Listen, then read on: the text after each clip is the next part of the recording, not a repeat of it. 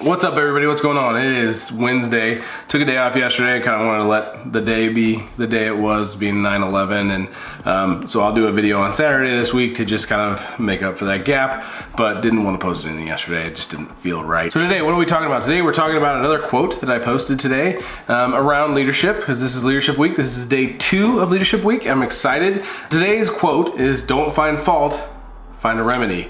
And this is actually something that's really important and something that I take to heart very much. And a lot of things I'm gonna say about leadership, I'm gonna say that about, because there are a few things that since I've become a leader over the last handful of years, I've really tried to embody, to really embrace, because I really find leadership is a very important quality, because I've had terrible leaders. I know what it's like to live under somebody that just can't lead properly. And I don't want to be that guy. So I'm gonna do everything I can to make sure that doesn't happen. And this one kind of struck me. This is actually one of my favorites. And that's because it's really important. It's really important to, 1, learn and grow from your mistakes. But 2, if you're a large company, you've got a handful of people making mistakes constantly, and that's not the same people, but you're just in flux and flow. If you're doing anything creative or innovative, you're going to be making mistakes, and it's important to not be punitive in that. It's important to find what happened, figure out how you avoid that from happening again, and everybody learn from it. There's no benefit in being like, you messed up, it's your fault, why did you do that, figure it out, don't ever do it again. You just blew an opportunity to grow as a company, as an organization, because you looked at one person and said, hey, it's your fault. Ultimately, a lot of the things that happen in a day-to-day basis, especially when you're being innovative, are just part of the game.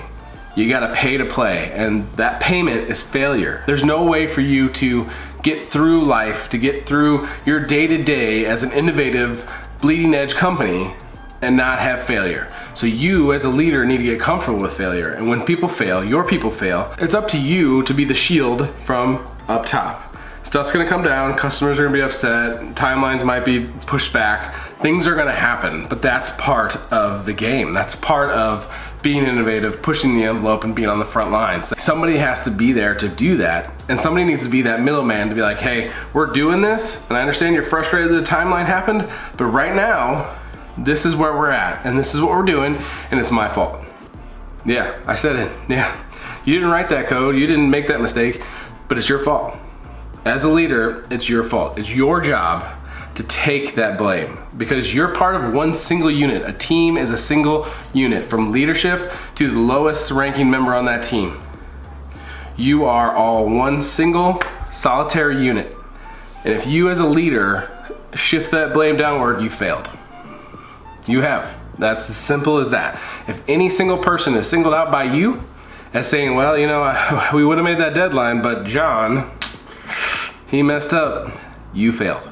And you're a coward, to be totally honest. Now, if the same person keeps failing or keeps making mistakes that they shouldn't make, then that's a different conversation. But ultimately, it's on you to shield your people from the drama, from the BS, from the stuff that comes from business. This is not like me calling out CEOs or CTOs or VPs or anything like that. Like, this is part of business. You're gonna have unhappy customers, you're gonna have blown timelines, and people aren't gonna be happy, as they shouldn't be. Like, it's okay for them to be upset. You blew a timeline.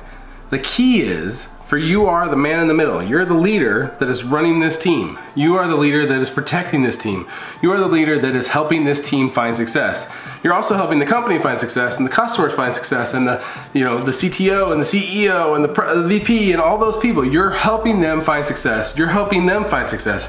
You're in the middle. The key here, and I talked about this in the last video, if you don't have their backs, you don't have their respect. And if you don't have their respect, that's a problem. That is a huge weakness as a leader. You cannot not have their respect. Now, I'm not saying I've had every team's respect, or even individual contributors' respect of all my teams, but I try to make sure that shit doesn't roll downhill. And if it does, it hits me and stops, because I want my team to be able to function, be happy, and do the things they love to do. As a leader, you're always out front, taking the risk, taking the blame, shielding the team from the drama and the BS of the business world. That's what you have to do. That's what a good leader does. That's what they do. They shield. Nothing gets past this. Your team's over here, leadership's over here. You are the middleman. You figure it out. None of this is easy, but I promise you it's worth it. Every day, is a challenge. Every day is a mystery. Every day is a lot of different things kind of congealed into one crazy day.